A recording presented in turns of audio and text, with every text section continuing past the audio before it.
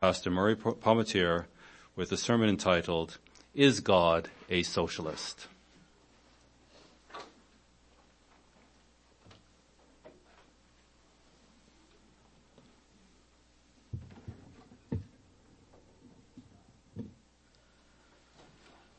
Good afternoon, everyone, here in Burlington and to everyone online. It's a pleasure to be together again on the Sabbath and get to worship on this most holy day.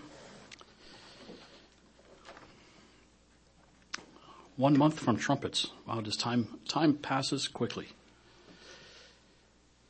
One disturbing trend that we've seen in recent months, perhaps a year, maybe a little more, is the desire by some to remove historical markers and monuments because these historical figures that were involved in practices that we would rightly deem abhorrent today. Some examples, a couple of examples. Here in Canada, you recall there was a statue of Sir John A. Macdonald that was removed in the Kingston area because of his treatment of the Indigenous peoples of Canada. More famously was the statue of Robert E. Lee that was taken down in the South.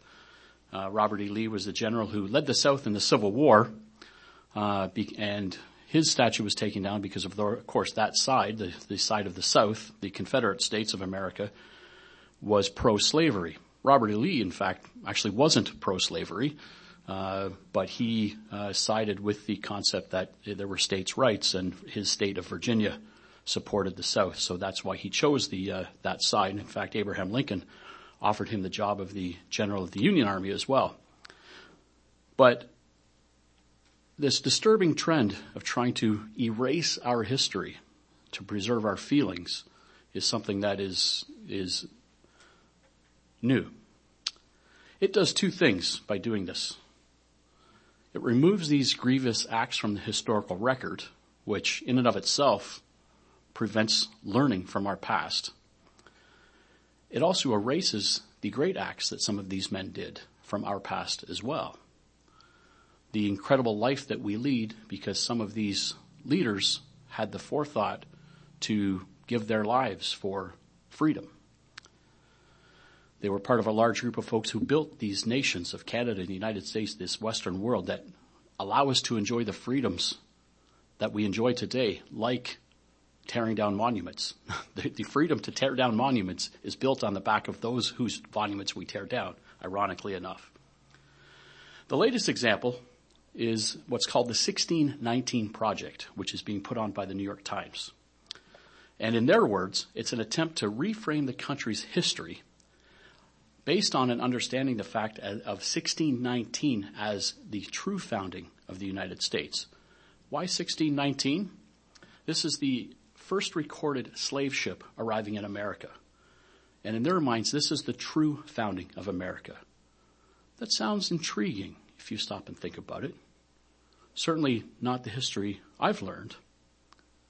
But what it does say, and what's behind it, is that North America was founded not as a bastion of freedom, but specifically to allow for the creation of an economy and culture built on slavery. That's what America was built on. That's completely opposite to what history and what we are taught in schools up until this time. So that's this latest example to rewrite history as being put on by the New York Times. Rewriting the historical records that my feelings are preserved doesn't help me become a better person. It doesn't help me to learn from the mistakes from the past, or even to build upon the successes of the past while trying to avoid the same mistakes. What if we did that to the Bible? Consider if we did that to the Bible. Moses was a murderer.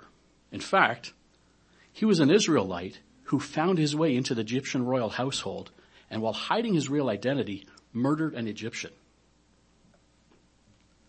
Abraham, Jacob, and David were polygamists. Paul persecuted an entire race of people.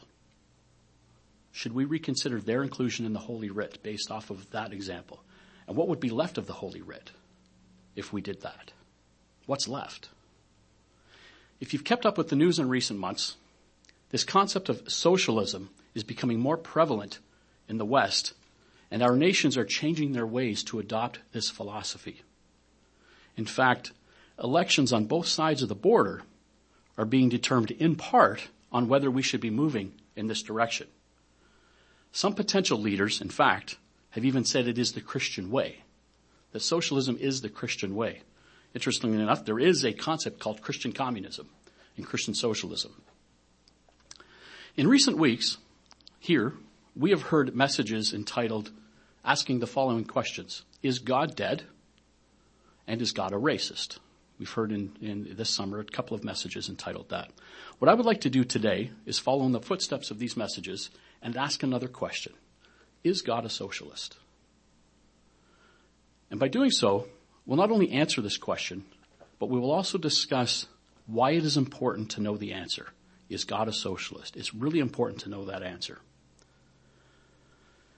So as we start, what I would like to do is sort of set the groundwork to begin. Let me start by saying this is not a political sermon. Let me make it perfectly clear. This is not a political sermon. My purpose is to simply judge the principles of socialism from the Bible, nothing more. Because it is not a political sermon, it will not be a sermon that espouses capitalism or free market economies, which is the opposite of socialism. It won't do that either. We can certainly chat about that outside of the sermon if you wish. We can exchange opinions on that. I certainly would love to do that. And I do have my thoughts on that, but that's not the purpose of this message. This message is meant to focus on the teachings of the Bible. We will not even examine the historical record of socialist countries or countries that have been incorrectly deemed as socialist countries. We'll save that for discussion as well. I will have one text, and it is the Bible. So let's begin with a definition of socialism. I have a couple.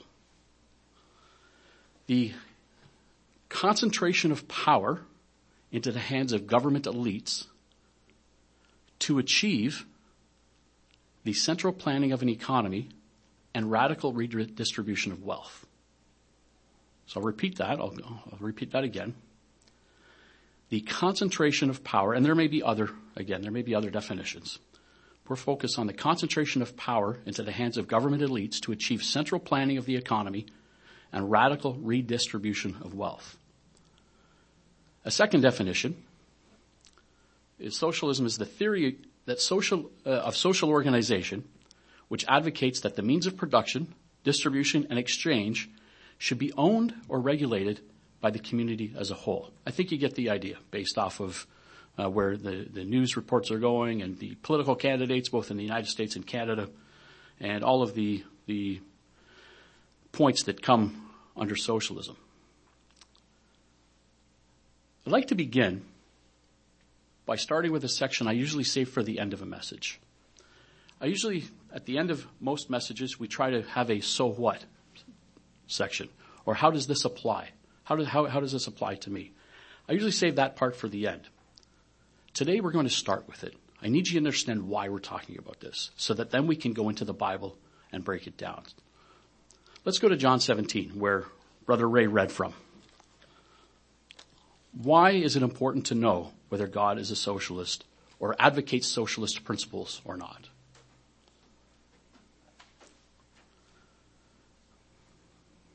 John 17. Beginning in verse 1, we'll read verses 1 through 8.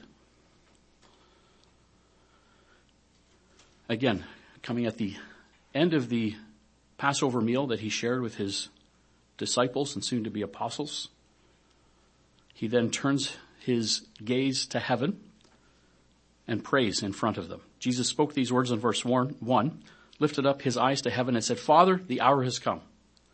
Glorify your Son, that your Son may also glorify you, as you have given him authority over all flesh, that he should give eternal life to as many as you have given him. We sang in the first hymn about God's chosen people and the chosen land. Here, Christ here is praying to God about eternal life that God has given to Christ to give to as many as God has given to him. And this is eternal life, Christ continues, that they may know you, the only true God, and Jesus Christ, whom you have sent. That's the key to this passage in understanding what eternal life is. Eternal life is knowing the Father and knowing Christ in a deep, passionate way so that you can develop your relationship with him. We've covered that in so many ways. But just for purposes here of this message, that verse is key here. But then the passage continues and expands upon why that is important. Why is it important to know God and to know Christ?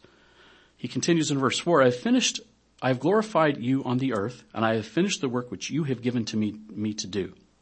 And now, O Father, glorify me together with yourself, with the glory which I had with you before the world was.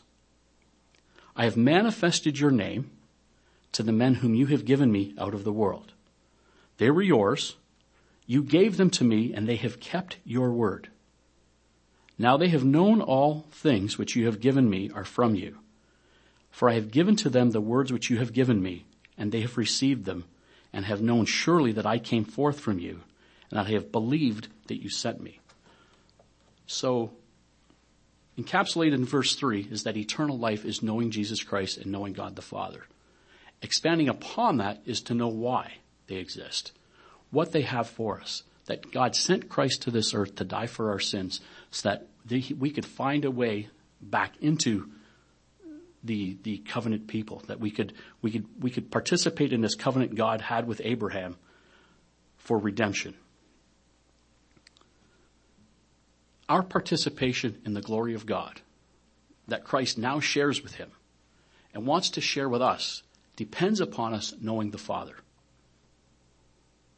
And we see that being the definition of eternal life. And we need to pass this on. We need to believe this, but we also need to pass this on to the next generation of disciples.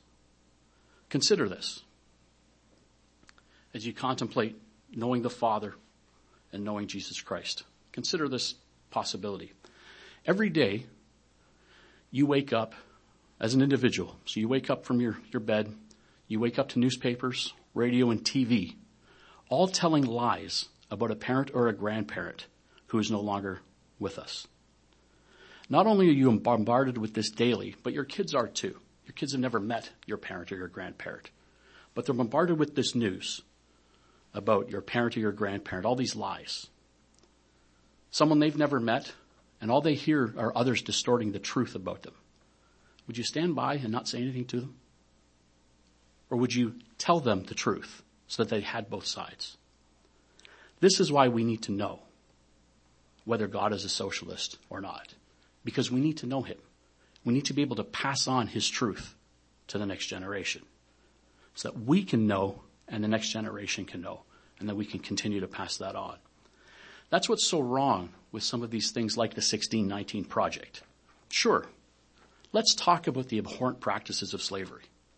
They were. No one can deny that. But let's be sure we talk about all of them. A complete understanding of the entire history of the practice, of this terrible, terrible practice.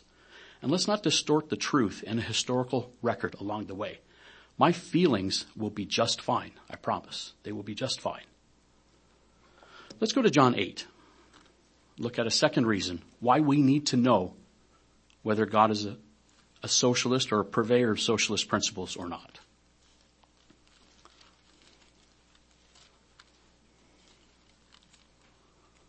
John 8. And this is another concept that we've heard many, many times recently, but it applies here too, and one we can't forget. And we continue to hear these principles conveyed to us time and time again because it's easy to forget. Verse 42 to 47 of John 8. Jesus said to them, "If God were your Father, you would love me. For I proceeded forth and came from God, nor have I come from myself, but he sent me. Why do you not understand my speech?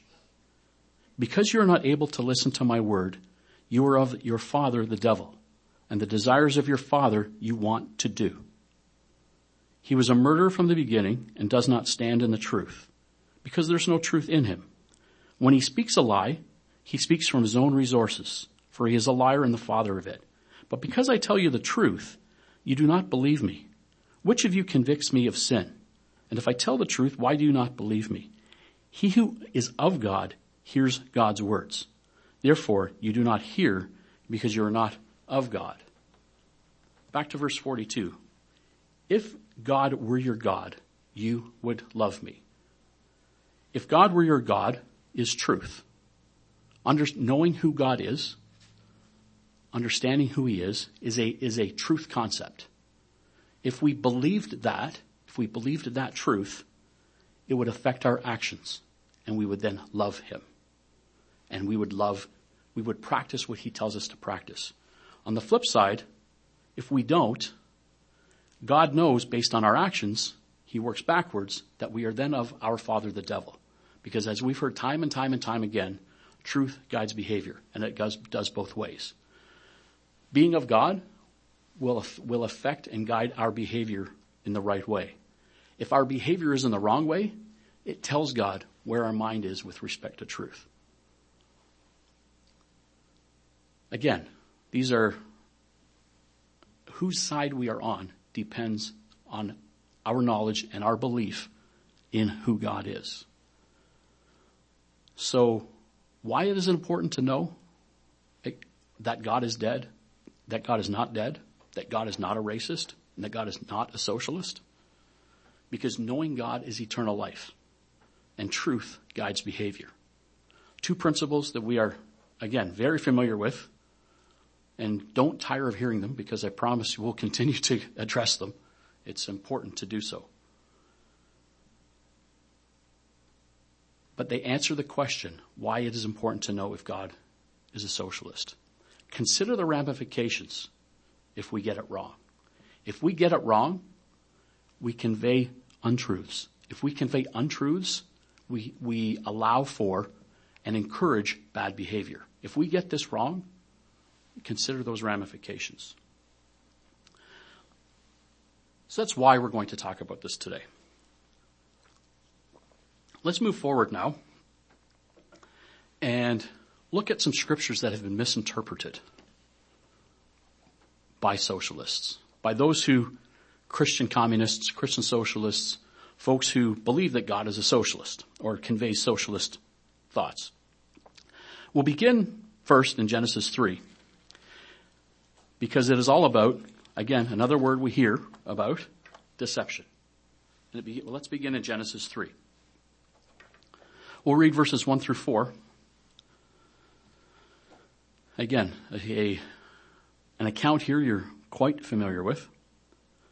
Verse 1 begins, "Now the serpent was more cunning than any beast of the field which the Lord God had made. And he said to the woman, 'Has God indeed said, you shall not eat of every tree of the garden?' And the woman said to the serpent, 'We may eat of the fruit of the trees of the garden, but of the fruit of the tree which is in the midst of the garden, God has said, you shall not eat it, nor shall you touch it, lest you die.' Then the serpent said to the woman, 'You will not surely die.'" This was the original deception. And what he's saying here is, and keep in mind the scriptures we read in John, what he's saying is God isn't who he said he was. God isn't who he said he was. God told you this. That's not true. That's not quite true. Again, this is where Satan comes. That's why it's important that we know who God is, what he stands for, what he conveys, what he teaches, because we must know who God, our eternal life depends on that fact. You've heard of that famous tenet by Karl Marx, from each according to his abilities, to each according to his needs. That's a basic socialist tenet. From each according to his abilities, from those who have, to each according to their needs, those who have not. That sounds good. That sounds Christian, if you think about it. Without context, that message, from each, those who have a lot, to those who have little. That sounds Christian. Let's go to Acts 2. We've got a few examples of where those who believe in these socialist tenets go to the Bible.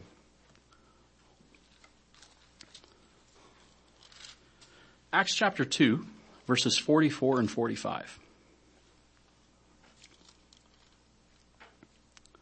This, of course, is at the end of the Pentecost,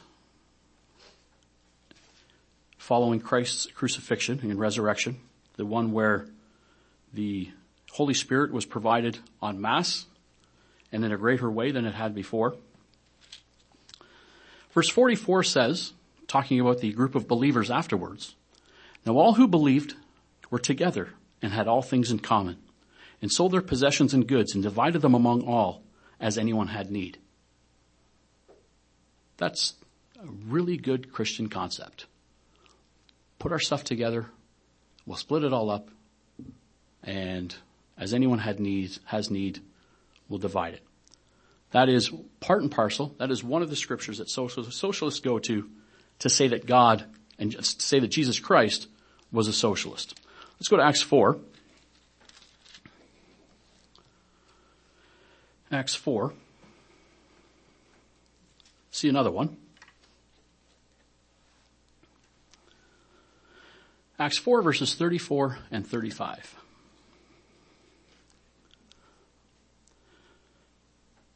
Luke writes, nor was there anyone among them who lacked.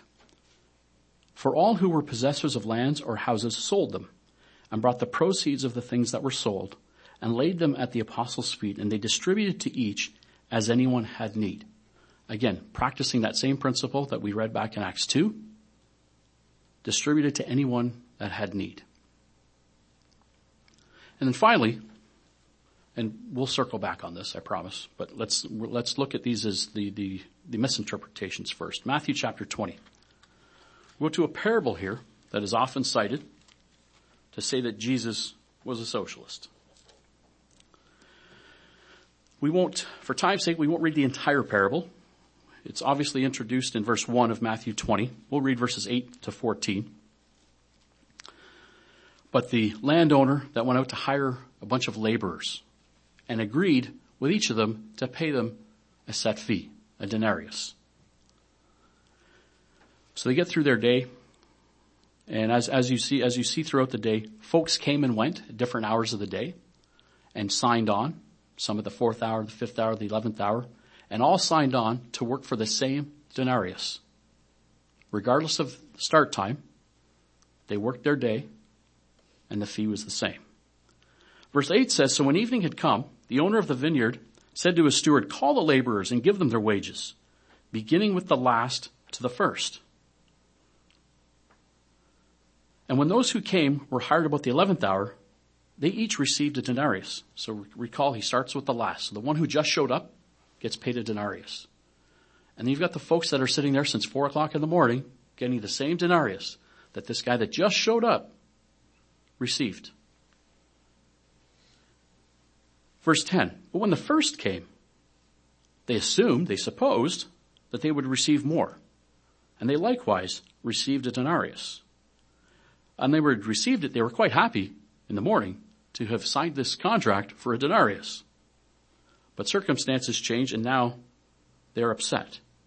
When they received it, they complained against the landowner, saying, these last men have worked only 1 hour, and you made them equal to us who have borne the burden in the heat of the day? But he answered one of them and said, friend, I am doing no wrong. Did you not agree with me for a denarius? Take what is yours and go your way. I wish to give this to the last man, the same as you. This sounds, when you take into account this parable, Acts 2, Acts 4, this sounds like the more enlightened way. It seems fair. We all can live off a denarius, so let's all have a denarius. Let's forget about when you started or how much work you've done or how little I've done. Absent of context, and that's another concept we keep hammering away at, I could make the case for socialism based on these 3 scriptures. But let's get some context. So let's get some context. Let's go to Genesis 1.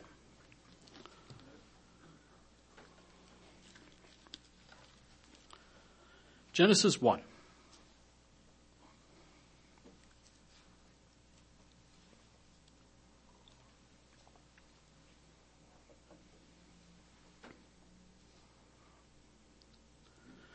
We'll read verses 28 to 30. Again, we've covered many of these scriptures in different ways. Today we're looking at them, put your lenses on of socialism. I want you to view them through those lenses. Verse 28, and God blessed them, his male and female creation, Adam and woman, not the woman, Adam and woman at this point. Then God blessed them, and God said to them, be fruitful and multiply, and fill the earth and subdue it. Have dominion over the fish of the sea, over the birds of the air, and over every living thing that moves on the earth. And God said, see, I have given you every herb that yields seed, which is on the face of the earth, face of all the earth, and every tree whose fruit yields seed. To you it shall be for food. Also to every beast of the earth and to every bird of the air and to everything that creeps on the earth in which there is life, I have given every green herb for food. And it was so. His very first command is take care of the land and take care of my creation. I'm putting it under your care. If you've ever taken care of land or animals, there's some work involved. Let's go to Genesis 3. Genesis chapter 3.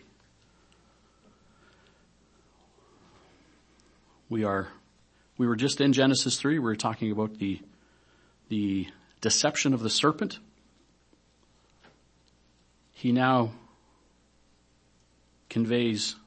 God now conveys to them, the serpent, the woman, and Adam, his punishment. Verse 15, we'll read verses 15 through 19. I will put enmity between you and the woman, and between your seed and her seed. He shall bruise your head, and you shall bruise his heel. To the woman he said, I will greatly multiply your sorrow and your conception. In pain you shall bring forth children. Your desire shall be for your husband, and he shall rule over you. Then to Adam he said, because you have heeded the voice of your wife, and have eaten from the tree of which I commanded you, saying, you shall not eat of it. Cursed is the ground for your sake. In toil you shall eat of it all the days of your life. Both thorns and thistles it shall bring forth to you. You shall eat the herb of the field, and in the sweat of your face you shall eat bread, till you return to the ground, for out of it you were taken. For dust you are, and to dust you shall return. So God prescribed work at the very beginning. They chose to go a different way, and God didn't change his expectations, because he never does. His expectations are what they are. Here, he made it a little more difficult. We're going to have to work a little bit harder. You're going to, through the sweat, you have to, through thistles and thorns and all of these things. In the sweat of your face, you shall eat bread. It will require even more effort on the part of man to live, to exist, to raise his food, and to exist that way. So we're seeing some concept right from the beginning that work is required to eat. Let's go to Leviticus 23. Leviticus 23.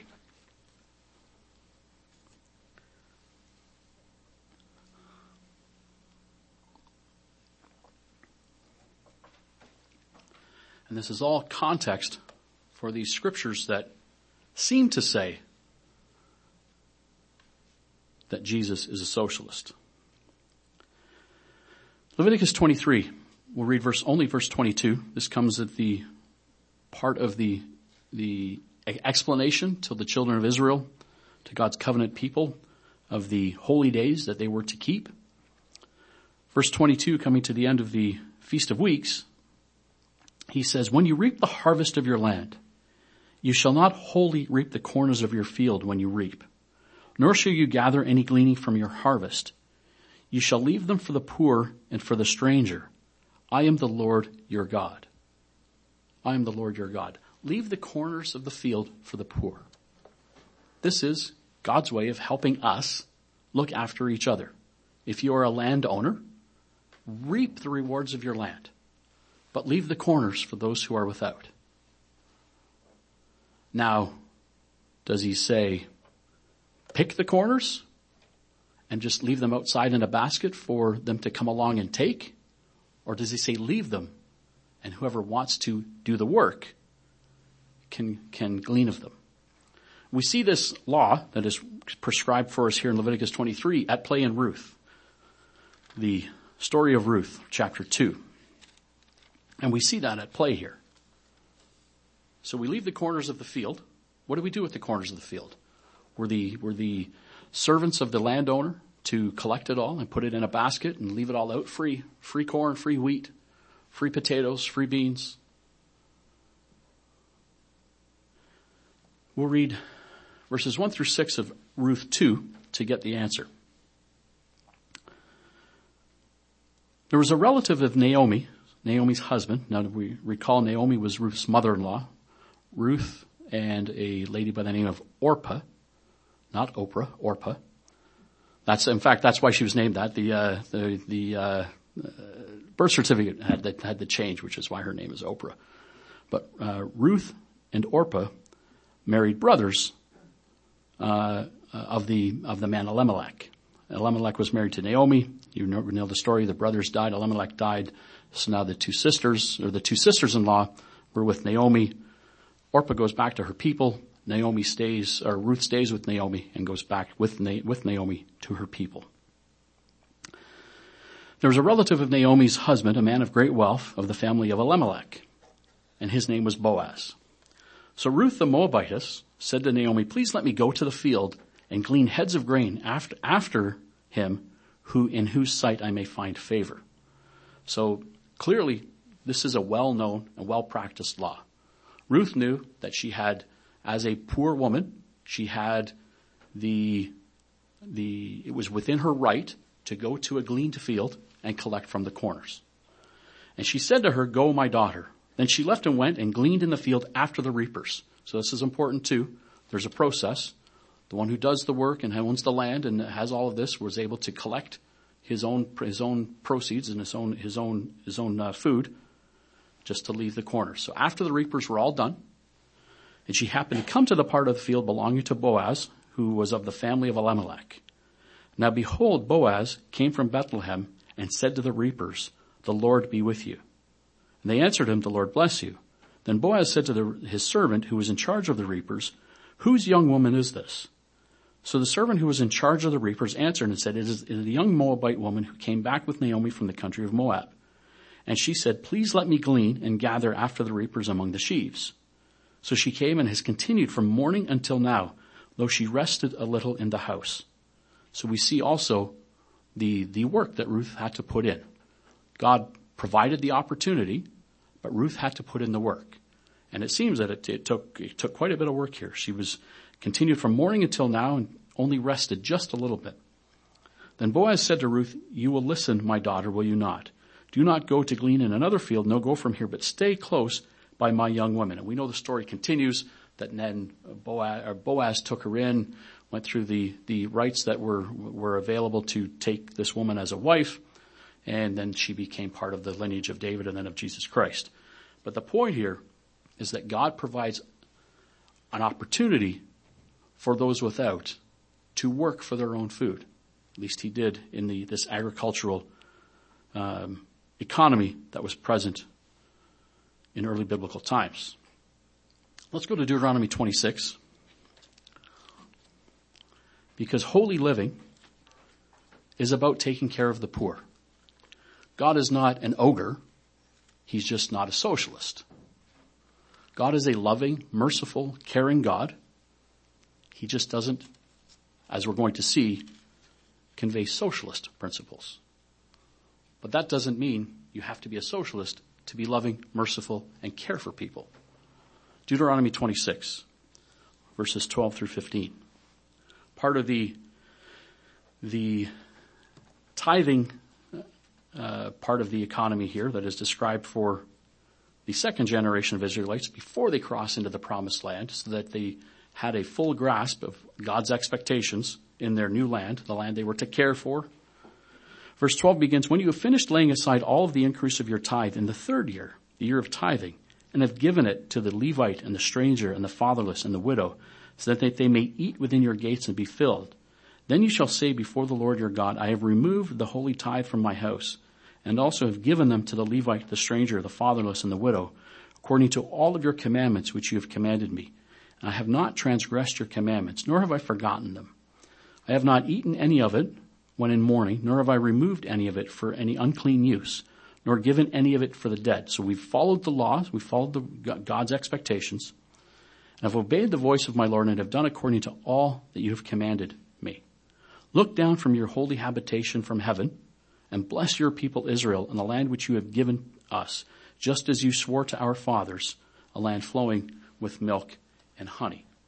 So this was another way that God provided for Israel to take care of the poor. Today, we won't get into it. This isn't the point to get into a discussion on tithing. But today, we have a large amount of taxes that have a rather good social safety net that helps us take care of the poor in this day and age. But we see, as we walk through Scripture, how God felt about taking care of the poor. Let's go to Proverbs 6. Proverbs chapter 6.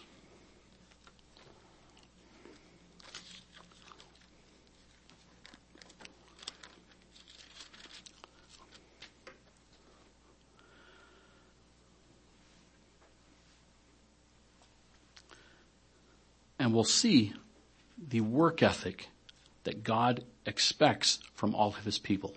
If you can, you should follow this. If you have the ability to work in whatever way we see here. Verse 6, Proverbs 6. Go to the ant, you sluggard. Consider her ways and be wise, which having no captain, overseer, or ruler, provides her supplies in the summer and gathers her food in the harvest. How long will you slumber, O sluggard? When will you rise from your sleep, a little slumber, a little folding of the hands to sleep? So shall your poverty come on you like a prowler, and your need like an armed man. What this is really talking about is the need to put in a little effort to provide for yourself, rather than sitting up with your legs up and expecting everybody to give of their hard work to provide for you. This doesn't mean you have to go get a job. This means we have to help look after ourselves along the way. This is what God's expectations were. We don't really have time, but let's go to Proverbs 31. I think we got a little bit of time. These wisdom books that God provides for us, and incidentally, we just finished the first book of Psalms in the Wednesday Bible study, so we're taking a break for a few weeks, and then we'll go back to the second book of Psalms, beginning in Psalm 42. But let's go to Proverbs 31. Look at another piece of wisdom relative to work ethic, and continue to look at this concept of socialism. And we won't take time to read all 22 verses here. But when you read through here, this is an industrious woman. This is a woman who works hard for her family. And a family that works hard for her too. Let's not miss that point. Verse 24, she makes linen garments and sells them and supplies sashes for the merchant. We'll bounce around here a little bit. Verse 15, she also rises while it is yet night and provides food for her household and a portion for her maidservants. She considers a field and buys it. And from her profits, she plants a vineyard. She girds herself with strength and strengthens her arms. So again, she's not even just providing for her family. She's providing for those who work for her too. Her, what we call maidservants. She perceives that her merchandise is good and her lamp does not go out by night. She stretches out her hands to the distaff and her hand holds the spindle. She extends her hand to the poor and yes, reaches out her hands to the needy. This is all part and parcel. This is not just looking after yourself. This is looking after those who can't help themselves. But we see here that the work ethic that is espoused by God in his holy scriptures. Let's go to Luke 12. We'll make our way over into the New Testament now. Again, what we're doing is we're getting context to help explain those scriptures we read in Acts and Matthew. Luke 12.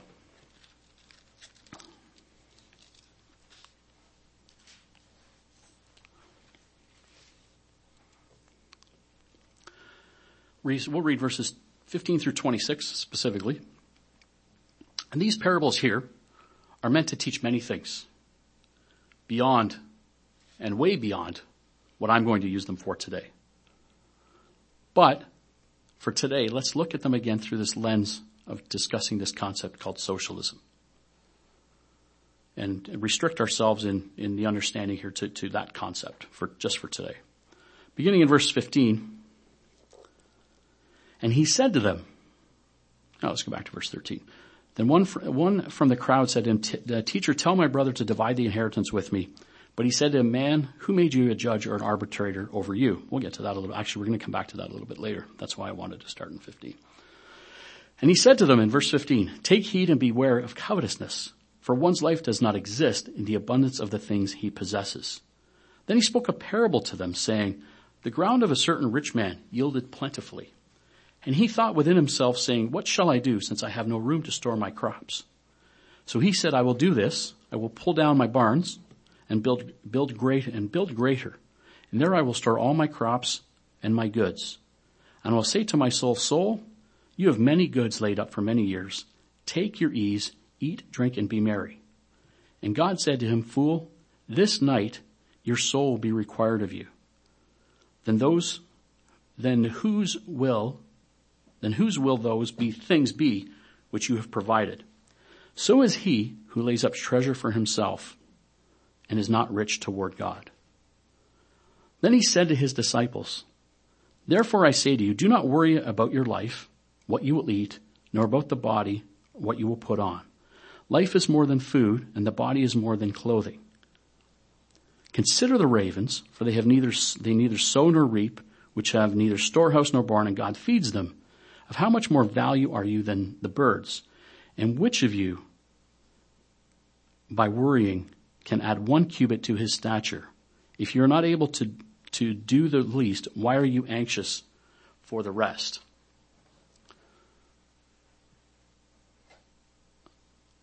We cannot earn salvation.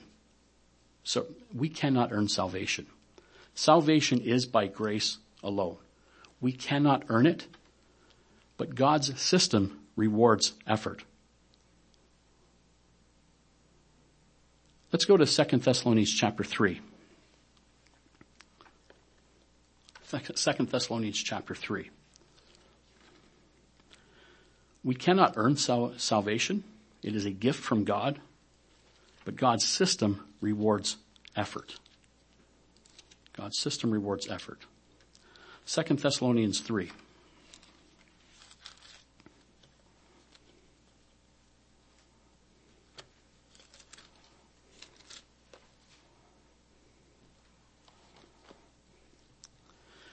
We'll read verses 10 through 12.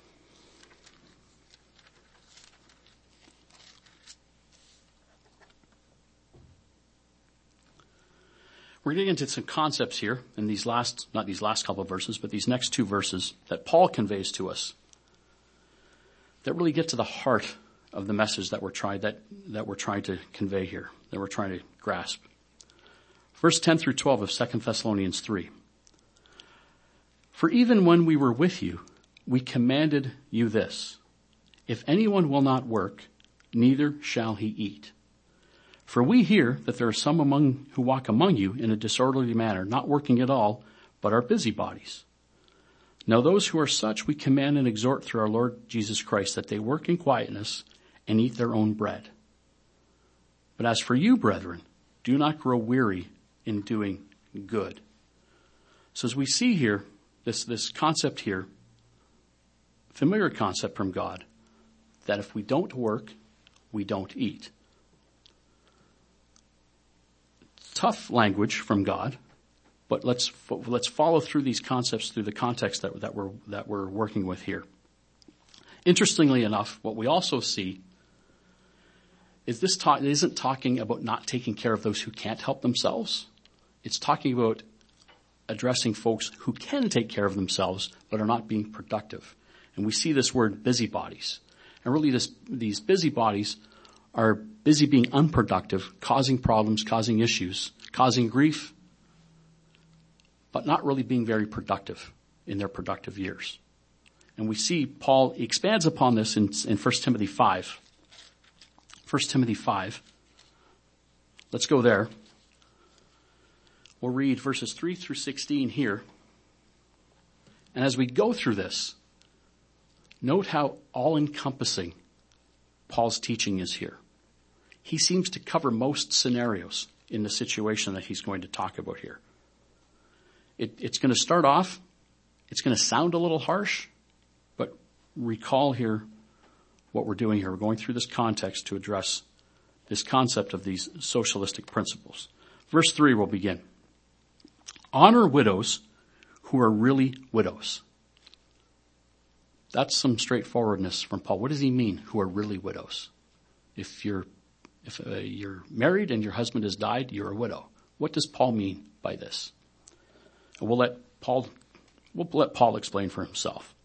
But if any widow has children or grandchildren, let them first learn to show piety at home and to repay their parents, for this is good and acceptable before God. Now she who is really a widow and left alone, so recall, and we're going to get into some of this a little bit later, but recall that part and parcel of the Christian teaching is to take care of the widows and the orphans. Well, what does that mean? What does that mean to take care of the widows? Paul here says, honor widows who are true widows. First and foremost, and this is God's concept, recall that the foundation of God's creation is based on marriage and family as the foundation. So here what God is saying is first and foremost, before burdening others, if you have children and grandchildren that can help take care of you from the very basics of your family, let them come first. Take care of yourself within your family. If you have a widow in your family and you are able to work, it is incumbent upon you to take care of that widow in your family. This is good and acceptable before God. Now she was really a widow and left alone, so a widow who has no family, who has no children or grandchildren, who are able to take care of her, trusts in God and continues in supplications and prayers night and day. But she who lives in pleasure is dead while she lives. Again, tying in this concept of who are you following? Are you following God? Are you trying to seek help in a pious, in a merciful way, but living a life that is not godly on the outside? Paul here covers all of these options. And these things command that they may be blameless. But if anyone does not provide for his own, and especially for those of his household, he is denied the faith and is worse than an unbeliever. Do not let a widow under 60 years old be taken into the number, and not unless she has been the wife of one man, well reported for good works. And if she has brought up children, if she has lodged strangers, and if she has washed the saints' feet, if she has relieved the afflicted, if she has diligently followed every good work. But refuse the younger widows, Paul says. For when they have begun to grow wanton against Christ, they desire to marry, having condemnation because they have cast off their first faith. And besides, they learn to be idle, wandering about from house to house, and not only idle, but also gossips and busybodies. Remember what we read back in 2 Thessalonians, saying things which they ought not. Therefore, I desire that the younger widows marry, bear children, manage the house, give no opportunity to the adversary to speak reproachfully. And we're seeing all these concepts come in here. This is not just about Paul dictating who gets what, but he's trying to teach these godly concepts. That if you are of a working age, you should work hard to provide for yourself. While you can, you should do. If you have family, family takes care of family first. While you are productive, don't be about being a busybody, being unproductive, causing grief, causing angst within the congregation, within your family, and then expect to tap into godly principles at the end of your life when you haven't lived by godly principles throughout your entire life.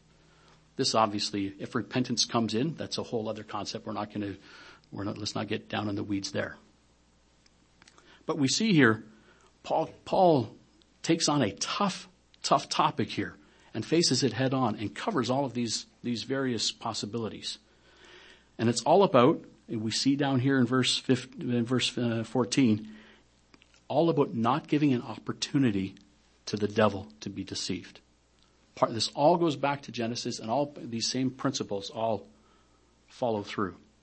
For some have already turned aside after Satan, and if any believing man or woman has widows, let them relieve them, and do not let the church be burdened, that it may relieve those who really are widows. There's only so much to go around. Paul and God understands that. And he understands the heart of a Christian is to take care of as many people as we can. It is incumbent upon us when we do, to do so with wisdom, following the scriptural outline here. Real widowhood. Look at these principles. Real widowhood. Family first. Giving an effort while you're able. Not being a burden to the church.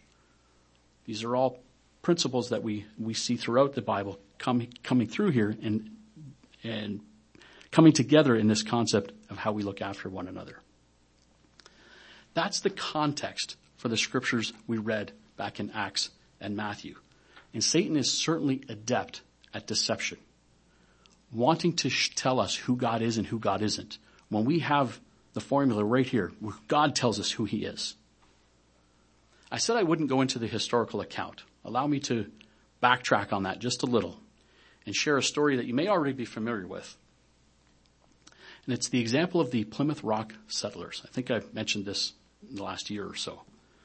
The example of the Plymouth Rock settlers. That was 1620, not 1619, who began in the Massachusetts area with an eye towards dividing up the land. So many families came. They tried to divide up the land very evenly. They were together going to farm the land. And at the end of the year, they were going to bring all their produce together in co-op style. And the group could use what it would need from the collective. So we're all going to farm. We're going to bring all of our stuff together. And we'll just divide it up amongst the group. That lasted 1 year. 1 year. Because that produced laziness. Well, I'm not going to work that hard because look at these 3 or 4 families over here killing themselves. Look at all that they're making. If we're just going to divide it up, I'll take whatever I can get.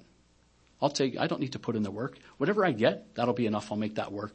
And I don't have to work that hard. This created doers and leeches. And they were forced to abandon that collective process in 1 year because of the bad behavior this produced amongst people that couldn't wait to get out of England and went through all of the trials and tribulations of crossing the Atlantic Ocean to come here. And then they became all about themselves in 1 year. Let's go back based off of the scriptures we just went through from Genesis through to Timothy. Let's go back and look at these scriptures we looked at here. Let's go back to Acts 2.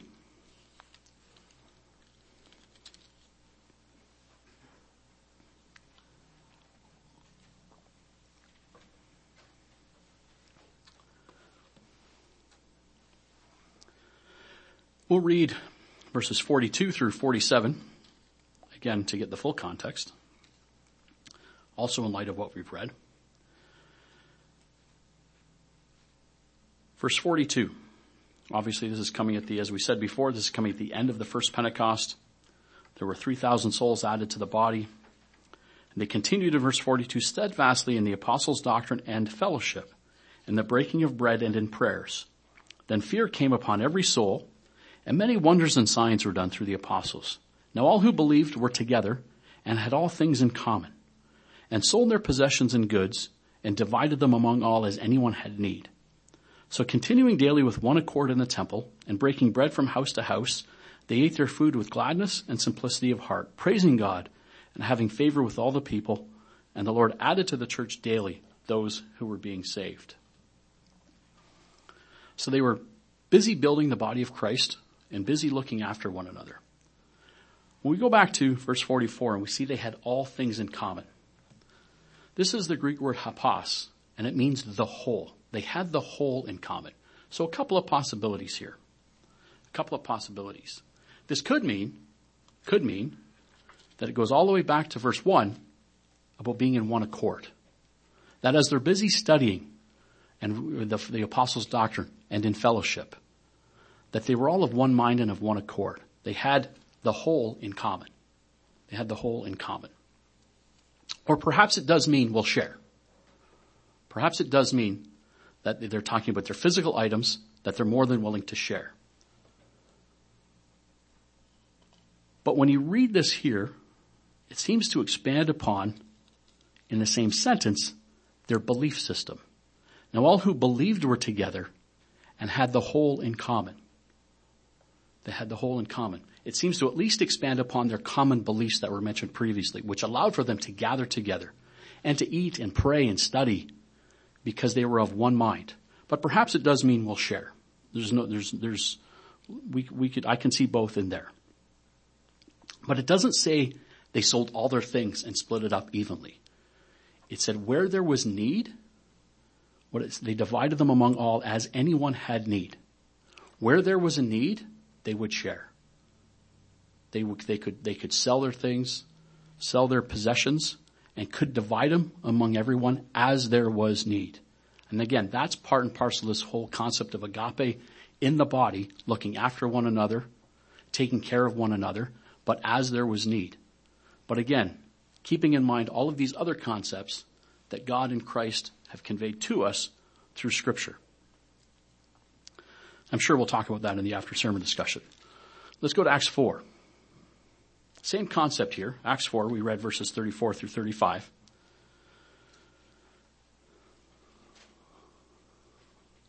Let's go back to verse 32.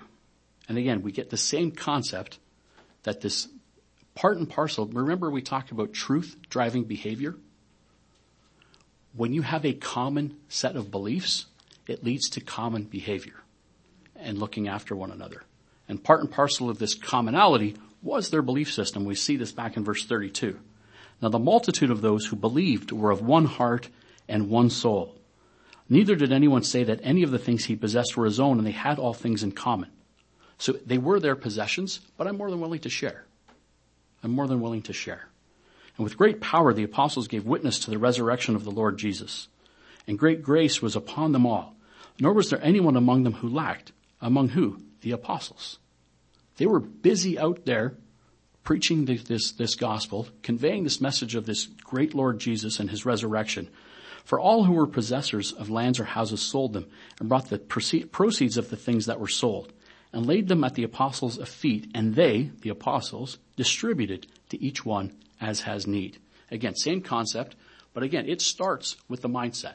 It starts with being one of one mind, of one accord, of being one in Christ. That leads to this idea that I'll share. Sure, I've got no issue sharing, of looking after each other. If I've got something, you're welcome to it. So they understood there would be needs, but they trusted also here, they trusted the apostles to distribute as anyone had need. They trusted the wisdom of leadership to determine how anyone had need. We have that place here in the CGI, here in Canada. There's an assistance fund approved by the board, but distributed by those in need with review by the ministry. Also, if we don't have time to even go down to open this rabbit hole or dive into this rabbit hole, but it partly led in Acts 6 to the creation of the diaconate. Because as the apostles were busy trying to distribute what people had need, they found this is too much work. So there was an opportunity here to care for the neglected widows, as it says in Acts 6, by raising up another group of people to take care of that. Matthew chapter 20. We'll go back to what we read here. This one denarius. It doesn't matter how long you've worked, but Christ here says, it doesn't matter how long you work, everybody gets the same pay. The context for this is verse 1. For the kingdom of heaven is like. And then he tells a story to describe what the kingdom of heaven is like. The kingdom of heaven is like a landowner who went out early in the morning. As I said, when we read this, I said we've covered these scriptures in many other ways to talk about the covenant people and what all of this means. So I don't want to, for the point of this message, dig down into that. I wanted to look at the scripture from the concept of how the socialist purveyors look at it. And the context here is the kingdom of heaven and what it is like. And it is like a landowner with this gift, this having people work for this gift. It is also the context. Let's go down to we stopped in verse 14. Verse 14 says, take what is yours and go your way. I wish to give this to the last man the same as to you. Then Christ asked this question, or the landowner asked this question, is it not lawful for me to do what I wish with my own things? Or is your evil eye because I am good. So the last will be first, and the first shall be last, and many are called, but few are chosen. The gift of eternal life is God's to distribute as he deems fit.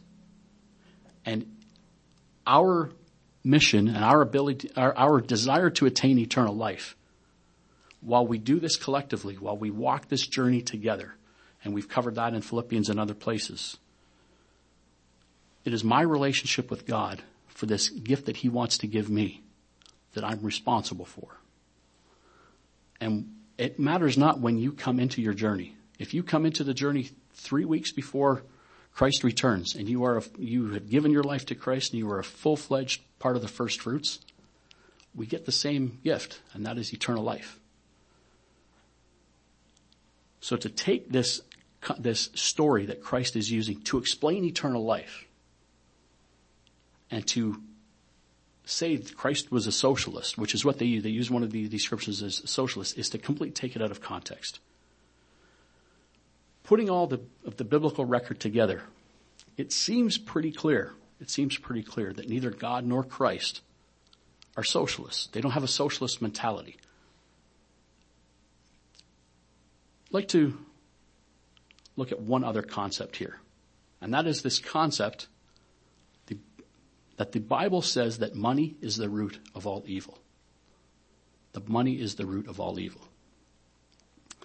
Many of you are shaking your head. That's because you're good students of the Bible. The Bible doesn't say specifically that money is the root of all evil. But for those who believe that capitalism is wrong, and socialism is a good thing, they stick to that biblical account. But they never actually open the scriptures and see what it actually says. So before we close, I'd like to have a quick discussion on this concept that money is the root of all evil. Let's go to 1 Timothy chapter 6.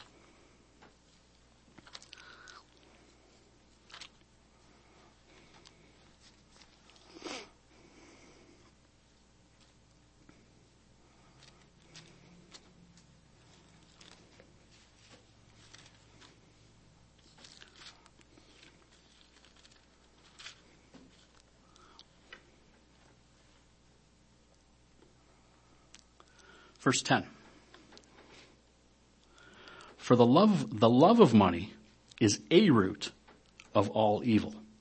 The love of money is a root. There are many ways to be evil. We don't have time to walk through them all. We could spend the entire Feast of Tabernacles, every sermon talking about roots of evil. But Paul here says the love of money is a root of all evil. But then again, to properly understand this entire concept, let's not just pull out half a sentence from the Bible. Let's get the context here. We'll go back to verse 6. And again, this whole concept, this whole passage here is talking about greed. It's talking about greed.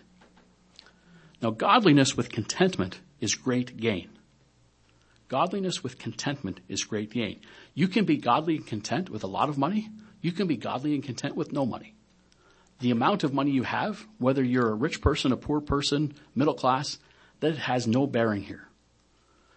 The concepts here are godliness and contentment. Godliness with contentment is great gain.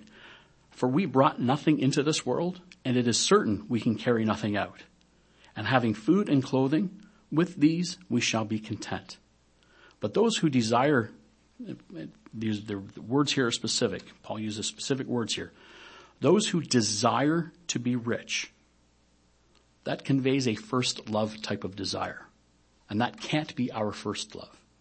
Those who desire to be rich fall into temptation and snare. Not sin, but those who desire to be rich can be tempted and snared. What happens when you're tempted and snared? That's where your actions go once you are tempted and snared. This doesn't say he's sinned yet. It doesn't say he's fallen prey to it yet. It just says that if you desire to be rich, you open yourself up to temptation and traps. And into many foolish and harmful lusts, which drown men in destruction and perdition. Paul is saying the historical record, the biblical record is clear. Your own historical record. So many people have come and gone that have fallen into these traps. and drowned and couldn't keep God's way at the forefront of their action. Then he says, and harmful lusts which drown men in destruction and perdition. For the love of money is a root of all kinds of evil, for which some have strayed from the faith in their greediness and pierced themselves through with many sorrows. This is the biblical concept. We're going to unpack this just for a few minutes here. The love of money that causes you to become ensnared and then allows you or is the basis for you to stray from your faith and to put money first before God. So money's not wrong. Having money's not wrong. What is your first love in relation to money and riches? This word for the love of money is the Greek word philageria. And it's only used 3 times. It's used as an adjective here to describe the love of money. And then 2 other locations it's used to describe lovers of money. Only those 3 times. And it's meant to convey that we have an English word that would be very equivalent. And that is the word avarice. Avarice. A-V-A-R-I-C-E.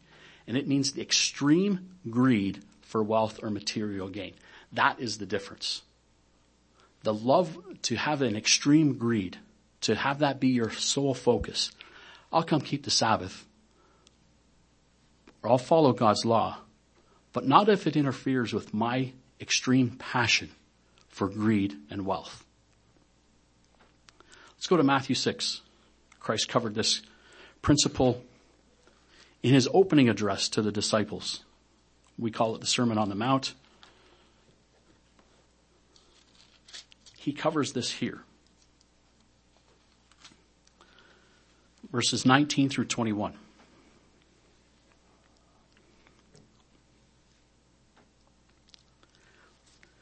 Do not lay up for yourselves treasures on earth, where moths and rust destroy, and where thieves break in and steal. But lay up for yourselves treasure in heaven. To the church of Revelation, Christ called that your first love. Lay up for yourselves treasure in heaven, where neither moth nor rust destroys, and where thieves do not break in and steal.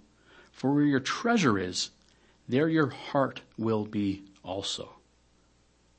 So again, where is your heart? We can go into other scriptures. You cannot serve God and mammon. We must make a choice. We can't serve both. Let's go back to Luke 12. I wanted to cover a couple of verses there in relation to this concept of riches. Verses 13 through 15.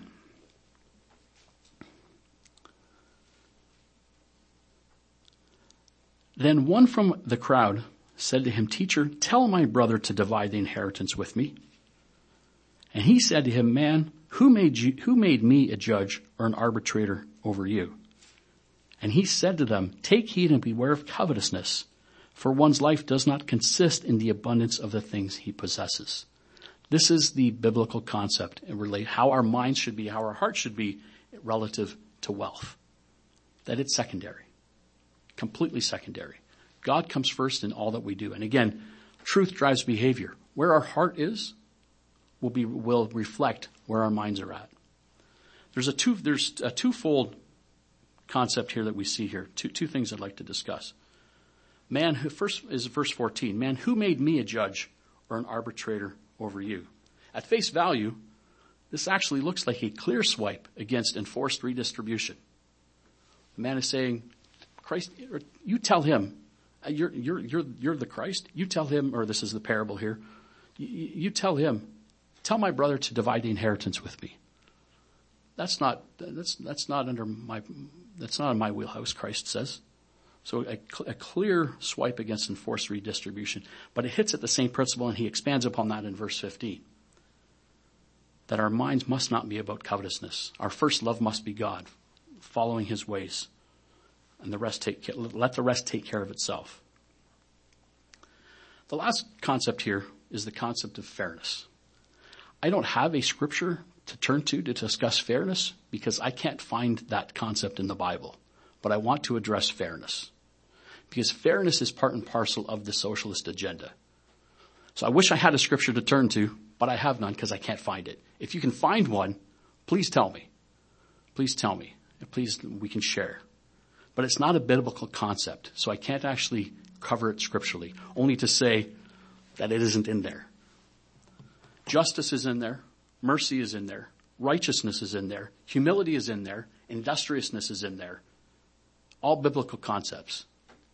But fairness is not. Because it's not equality of outcome that is under our purview. It is equality of opportunity. We all have the same shot. It's what we do with that shot that counts. The teachings of socialism are not scriptural. God is not a socialist. Jesus Christ was not a socialist. They couldn't be. They love people too much to be socialists. Socialism seeks to remove personal responsibility, to punish hard work, and to reward sloth and laziness. God couldn't be a socialist. Jesus couldn't be a socialist. Being a disciple of Christ requires effort, hard work, and focus. It also involves, make no mistake, it also involves helping those who cannot help themselves, giving others a hand up, extending love and mercy to others. But these aren't socialist ideas. They are godly maxims, because they come with responsibility on the part of the givers and the receivers. Most importantly, knowing that God and Jesus Christ are not socialists helps guide our behavior. It helps teach us what we need to do. That while we are able, we put in an effort. We put an effort for God. We put in an effort to love each other. We put an effort to take care of each other, to contribute where we can, to not be a burden on the church where we don't need to be, to understand the concept of family first, that before we burden anybody else, the family takes care of each other. We see that concept physically. We extend that concept spiritually. Filter what you hear and read and watch through the lens of Scripture, and you will not be deceived. Because Satan is all about deception.